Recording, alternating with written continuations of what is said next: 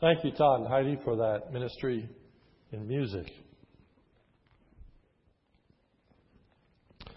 As we think about death and dying, we realize that some deaths appear to be tremendously tragic, for they seem, by all outward circumstances, as being senseless. Senseless in that it seems as though there's no purpose or rhyme or reason for what has taken place. For example, you think of those Columbine shootings a number of years ago, or you think about 9/11 and all the people that lost their lives in that great tragedy. So many innocent people dying. And so we wonder about those deaths. On the other hand, there are deaths that are very purposeful. They are purposeful in that the person dies for a reason or for a cause, such as the death of a martyr. A martyr is one who suffers death in order to advance a religion or a cause. Or in a broader definition, a martyr is one who sacrifices something of great value, especially life itself, for the sake of principle. These deaths are intended to make a statement. The deaths of martyrs serve as examples and are intended to be inspirational, to stir the followers, to continue on and cause that cause to go forward, creating awareness on the part of others. Christ's death is unique. It's unique in that, first of all, it certainly was not senseless. It was not tragic in that sense, for it was a purposeful death. But Jesus' death was not a typical martyr's death either, for Jesus' death was efficacious or effectual, meaning that it brought to pass what Jesus intended through that death. While it's true that Jesus' death serves as an example to us, and the Scripture calls on us to have the same mind and attitude that Jesus had when he suffered death and was willing to be obedient unto the Father, even though his death serves to us as an example, it's far more than just an example. There were real benefits that we accrued as a result of Christ's death. Christ's death accomplished more than simply being inspiring to others to take up the mantle and to do likewise. Jesus died to bring about a desired effect. Jesus died to bring us to God. Jesus' death is at the very central climax of Jesus' ministry. As we think about Jesus' life, we might marvel at it in the sense that Jesus was here on this earth but 33 short years. 30 of those years, Jesus spent preparing for his public ministry. 30 of those years we know virtually nothing about. We know about his birth. And then we get a glimpse of his life at about 12 years of age, when he's at the temple and asking questions of the rabbis. Then we're told he returns home and is obedient to his parents and continues to grow in wisdom and stature. And then silence from the time that he's 12 to the time that he's 30. He has three and a half very brief years of ministry. Think about really how short that is. Pastor Dave has been with us longer than 3.5 years. I'm in my 30th year. That's about 9 times as long. Think about that. Jesus ministered for 3.5 years. And one might wonder, was everyone healed that had diseases in that 3.5 years? The answer is no. Was everyone fed who was hungry by that 3.5 year ministry? The answer is no. Did everyone hear the voice of Jesus? Did everyone see a miracle performed?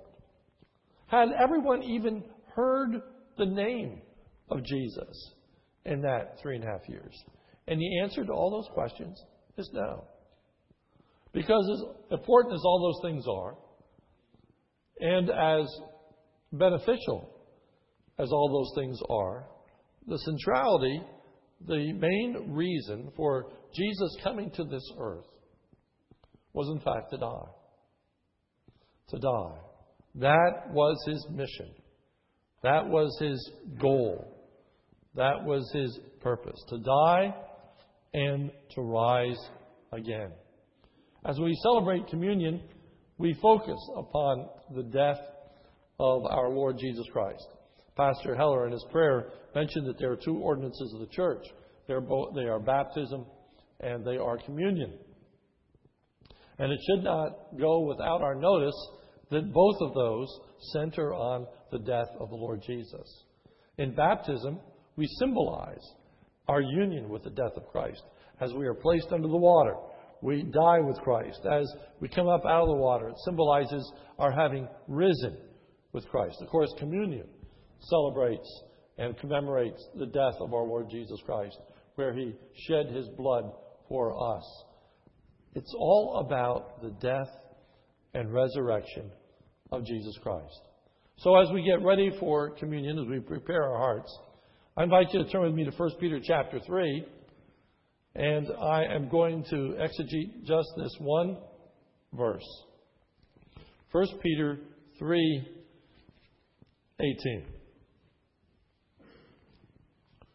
Just this one verse. My message is extremely simple this morning. I hope that the youngest children among us can understand the message this morning, for it is the central element to the gospel of the Lord Jesus Christ. 1 Peter 3:18 reads, For Christ also died for sins once for all, the just for the unjust, in order that he might bring us to God, having been put to death in the flesh, but made alive in the Spirit. This morning we look at the design of Christ's death as given to us in 1 Peter 3:18.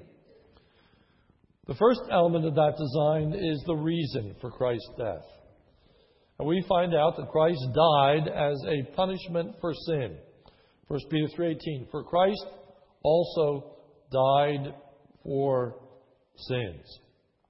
Christ died on account of sin. Romans 6:23 states, For the wages of sin is death. That which sin deserves, thus the word wages, that which is earned, is death. We deserve to die because of our sin. But notice, if you would, in 1 Peter 3:18, that sins is in the plural. For Christ also died for sins. And in the plural, it teaches us a very important truth. Our sin isn't but one. Our sin is many. One sin would be enough to cause us to be worthy of death, of eternal judgment, of damnation. God requires perfection of us. He is holy, and those that come to him must be holy as well. And as we think about sins, I would liken it unto a murderer. If an individual commits one murder in those states that have capital punishment, they are worthy of death. They are worthy of execution. But there are serial murderers. There are a handful of people that have committed as many as 20 murders. You know, those individuals that commit 20 murders go through a series of trials. Even if after the first trial they are found guilty and worthy of death, they continue to be tried. And time again, they may hear the verdict that they are guilty and they are worthy of death. Jesus Christ died not just for sin. He died for sins. He died for every sinful act that we will ever commit. Every sin is placed upon Jesus Christ. Everything for which we could be found guilty. Everything for which God could be displeased with us. Everything that would make us unacceptable to God. Jesus bore our sins. The beneficiaries of Christ's death. It was sinners who benefited from Christ's death. Notice 3:18. For Christ also died for sins once for all. And now the next statement, the just for the unjust. The text states that he was just in the New American Standard. The NIV translates it righteous. Righteous. When the scripture states that Jesus was just, it means that Jesus was righteous, sinless, and most importantly, acceptable by God. We talk about being justified, to be declared righteous. It's a legal term. It's a legal term. Hence my illustration just a few minutes ago about a court of law. Jesus was found to be righteous in the sight of God. Totally without sin, totally acceptable. So, why did Jesus die on the cross if he were righteous? If he were totally acceptable to God? Answer, because the righteous died for the unrighteous, or the just for the unjust. We are the unjust. We are the unrighteous. The scripture states that God commended his love toward us, and that while we were yet sinners, Christ died for us. Christ died for us when we were in a sinful state. Not as a reward, but as grace, as mercy, as compassion. He died for us who were sinners. Romans 3:23 says, "For all have sinned and come short of the glory of God." Jesus died in the place of the unjust. Notice 3:18. For Christ died also for sins once for all, the just for the unjust. There are two different Greek prepositions used in verse 18 that are both translated into English as the word for. The first is found in the phrase, Christ died for sins. That's a preposition that denotes cause. We could translate it on account of. Christ died on account of sins. The second Greek word, translated as for, is found in the phrase that Jesus died the just for the unjust. And we read that and we might say that Jesus Christ died on account of the unjust. But that really wouldn't be a correct reading. That's the first for. He died on account of sins. But the word that's used for in verse 18, Jesus Christ died for the unjust, that word means on behalf of or instead of. He died in place of the unjust. It wasn't just that he had us in view. it wasn't just on our account, but it's in our place. He died. That's why we use the term substitutionary atonement. He died in our place. He bore our punishment. Literally. Literally, He bore our punishment. Our sins, in their plural, were placed on Him. 2 Corinthians 5:21 says, He that is God the Father made Him, Jesus Christ, who knew no sin, to be sin on our behalf, that we might become the righteousness of God in Him. The value or worth of Christ's death is seen in the simple phrase, in dying once. In dying once, Jesus paid for all of our sins for all time. Jesus died once. Notice 3:18. For Christ died also for sins once. Once. He didn't die a second time. He doesn't need to die a third time, a fourth time, or a fifth time. And Jesus is not continually to die on the cross. That is a reason why when you come into this church, as all Protestant churches, when you look at the cross, it's not a crucifix. It's not Jesus hanging on the cross. Jesus is no longer hanging on the cross. Jesus is off that cross. He died. But He's not in a tomb. He rose again. He rose again. When we take communion, another important distinction is that we refer to our ministers as pastors. We don't refer to them as priests.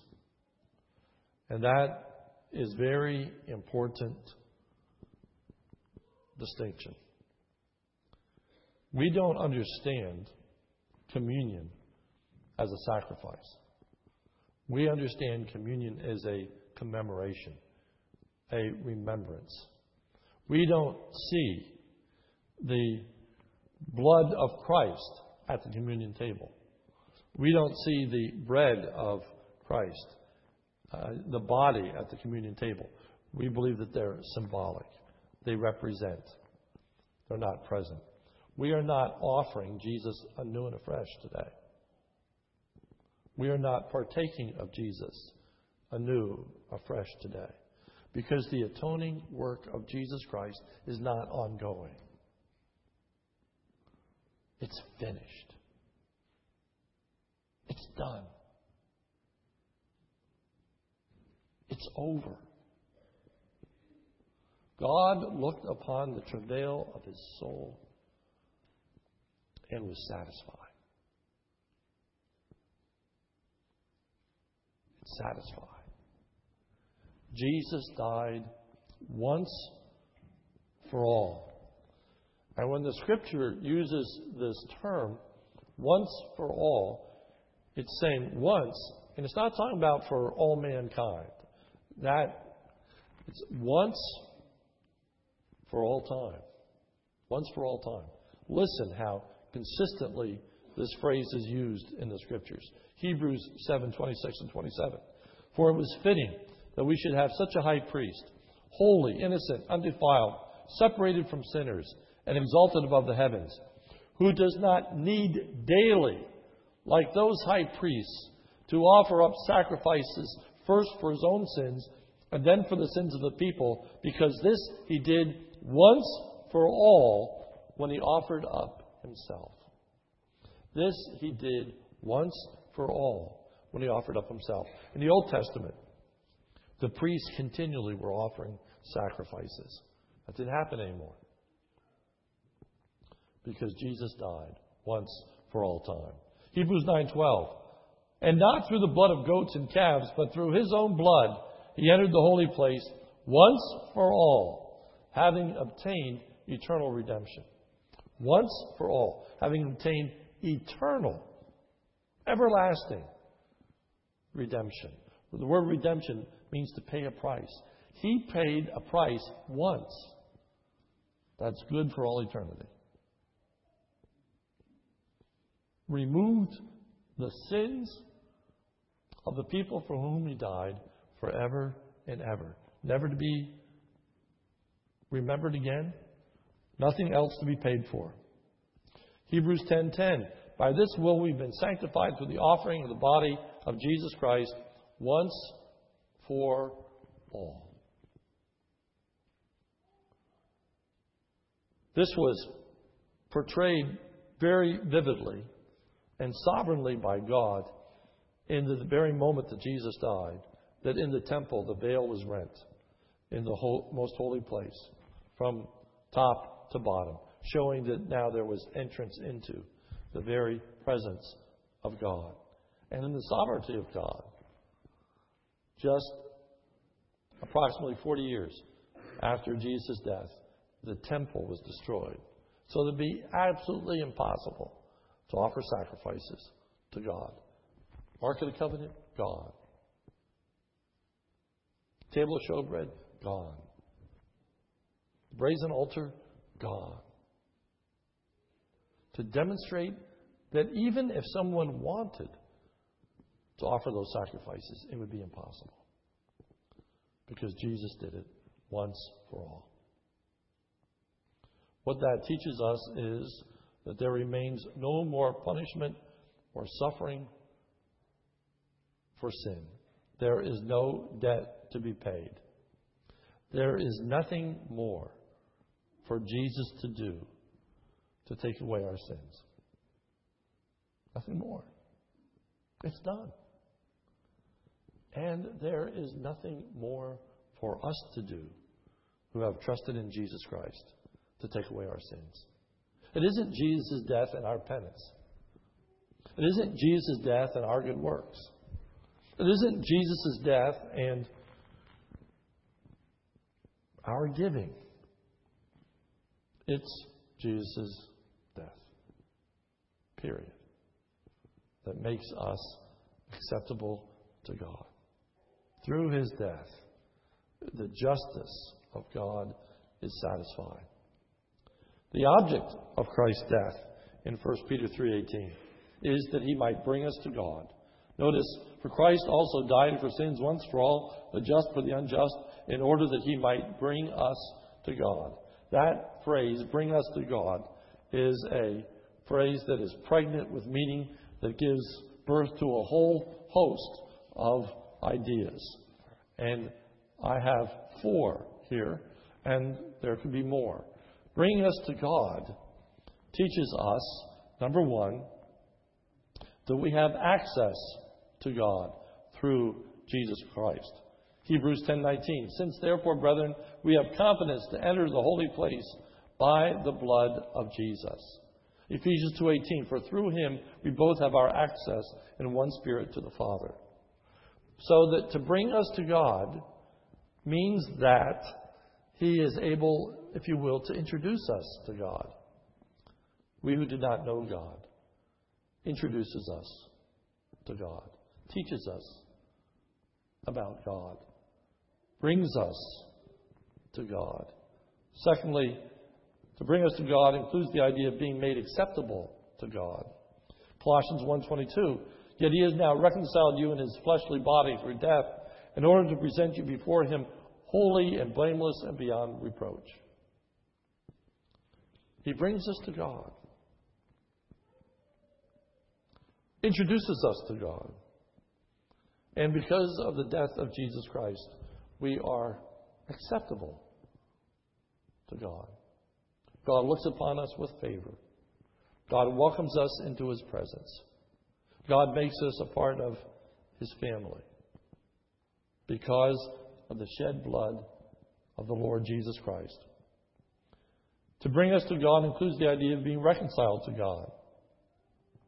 Romans 5:10, for if while we were enemies, we were reconciled to God through the death of his Son, much more, having been reconciled, we shall be saved by his life. And not only this, but we shall also exult in God through our Lord Jesus Christ, through whom we have now received the reconciliation. Through the blood of the Lord Jesus Christ, through his death and resurrection, he has brought us to God. He has brought about a change in us. We were enemies to God. I mentioned Romans 5:8, but God commended his love toward us, and that while we were yet sinners, Christ died for us. We were rebels, and he bore our sin. Our sin is gone. But we know, and you and I both know, that we still commit sins. We still do wrong things. We still violate the will of God. But Christ paid for all those sins. It's all laid upon him. But what he has done, because of that work of grace in our lives, he's changed our attitude towards sin, where now we lament our sin. We're sorry for our sin. We long to be delivered for our sin. We pray and ask God to forgive us for our sins. And we ask God to deliver us from our sins. Lord, make us more holy. Make us more righteous. Make us a different kind of people. To bring us to God includes the idea that we would live with God forever. 1 Peter 2:24. And he himself bore our sins in his body on the cross, that we might die to sin, live to righteousness, for by his wounds you were healed. For if we become united with him in the likeness of his death, certainly we shall also be in the likeness of his resurrection. In the book of Ephesians, the scripture teaches us that if we have died with Christ, we have also risen with Christ. It's talking about the mind of God. Last Sunday night, I talked about the certitude of God's purpose being accomplished. Talked about the immutability of God, that God's plans do not change. And as a result, the Scripture speaks of Jesus, the one who is referred to as the Lamb of God, because he's going to be sacrificed for sins. The Scripture refers to Jesus as a lamb that was slain before the foundation of the world. Now that happened in point in time. That happened 2,000 years ago. But in the mind and purpose of God, that already occurred.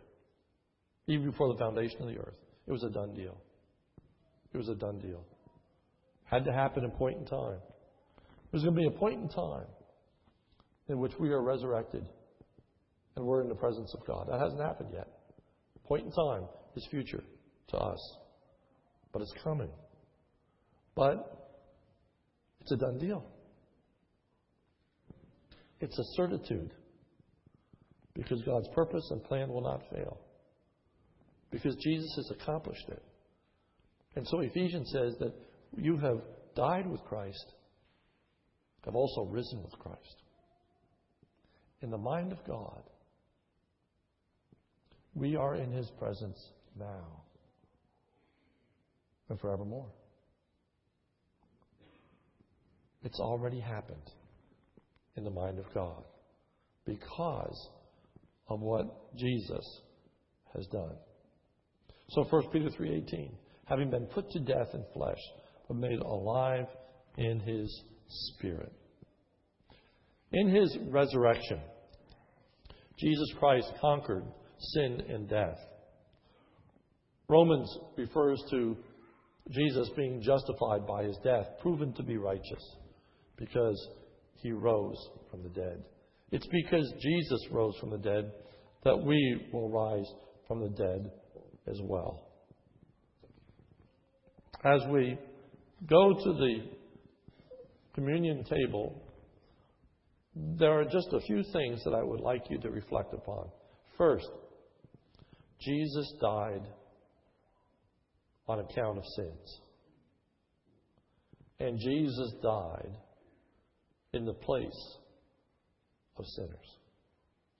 Jesus Christ died on account of sins, and Jesus Christ died in the place of sinners.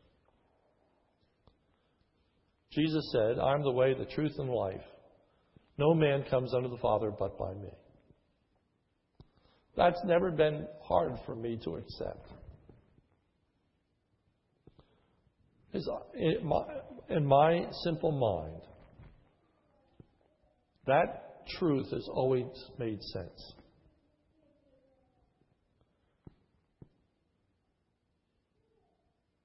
If there were some other way for us to be saved, don't you think God would have spared His Son? If there were some other way for us to be saved, don't you think that Jesus would have avoided the cross? There is no other way. There is no other way. And you can't be saved apart from Jesus' sacrifice. You can't be saved by your life. You can't be saved by your goodness. You can't be saved by other hopes, other religions. There's no other way, or Jesus never would have died. And so as we go to the communion table, my question to you is quite simple. Have you trusted in Christ's death to take away your sins? Are you trusting in that one sacrifice that was made when Jesus hung on the cross, died, and rose again as the means for being acceptable to God, as the means of paying for our wrongdoing, as a means for being in His presence forever and ever? Are you trusting in the death and resurrection of Jesus Christ totally, alone, as a completed work to save you from your sins? Have you asked Jesus to be your Savior? If you never have, if you've never asked God to take that work of Jesus Christ and apply it to you, that your sins would be forgiven, I implore you this morning. Trust in Jesus Christ's death and resurrection as the means for your sins to be forgiven and to be made acceptable to God.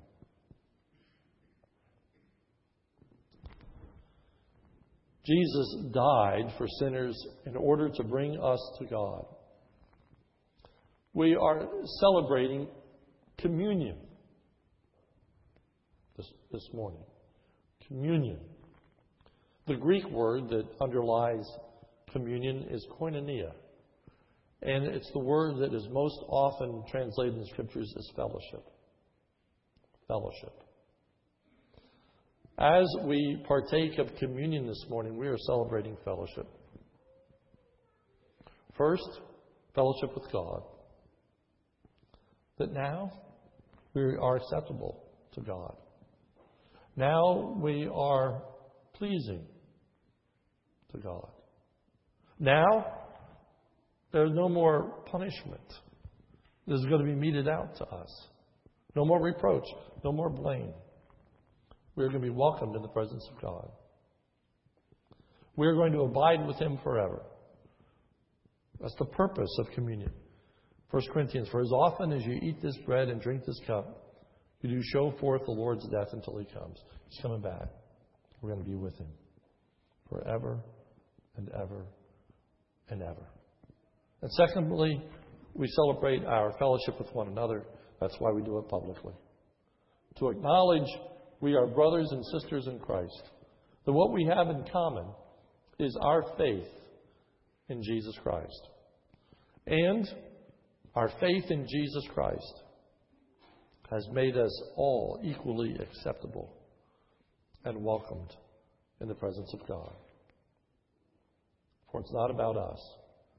It's about Him and His work. So in just a few moments, we are going to partake of communion. But before we do, let me say to you that the Scripture warns that you are to not partake of communion if you do not know the Lord Jesus Christ as your Savior, for it would be a mockery. It would be a proclamation of showing something that you really don't believe. It's symbolic. We are saying we are partaking of the benefits of Christ's death and resurrection. If you have never accepted Jesus Christ as your Savior, then don't take communion. But I sit here this morning and say, you can accept Jesus Christ as your Savior this morning. and in an instant be acceptable to God and partake of communion. So in just a moment, I'm going to ask that you bow your heads, and I'm going to pray. And as we have our heads bowed, I'm just going to ask, if you've never accepted Jesus Christ as your Savior, if you've never trusted in Jesus' death and resurrection as the sole payment for your sin, I'm going to ask you to raise your hand this morning. I'm not going to call you out. I'm not going to ask you to come forward. I'm not going to cite you by name, but I want to pray for God's grace upon you this day. So if you would, let's bow our heads. Is there anyone here this morning that would like to accept Jesus Christ as their Savior, acknowledge Jesus' death as the means by which your sins are going to be forgiven, and you want your sins to be forgiven this morning? Would you raise your hand good and high? Yes, I see that hand. Anyone else this morning? Anyone else? Please just raise that hand good and high so I can see it. Yes? Anybody else? Let's pray. Almighty God, we thank you for the gift of salvation, for the work of the Lord Jesus. We know that it would be possible for any other way for a person to be saved. Jesus never would have had to die. But he died because it was the only way. Oh Lord, help us to realize that with the offering of Jesus, there's nothing better to be offered. There's nothing more to do. There is certainly nothing that we can add to it. And, oh Lord, give us the calm assurance this morning of being acceptable in your sight because of what Jesus Christ has done. For it's in Jesus' name we pray. Amen. I'm going to ask our brethren to come forward, and they're going to serve the elements.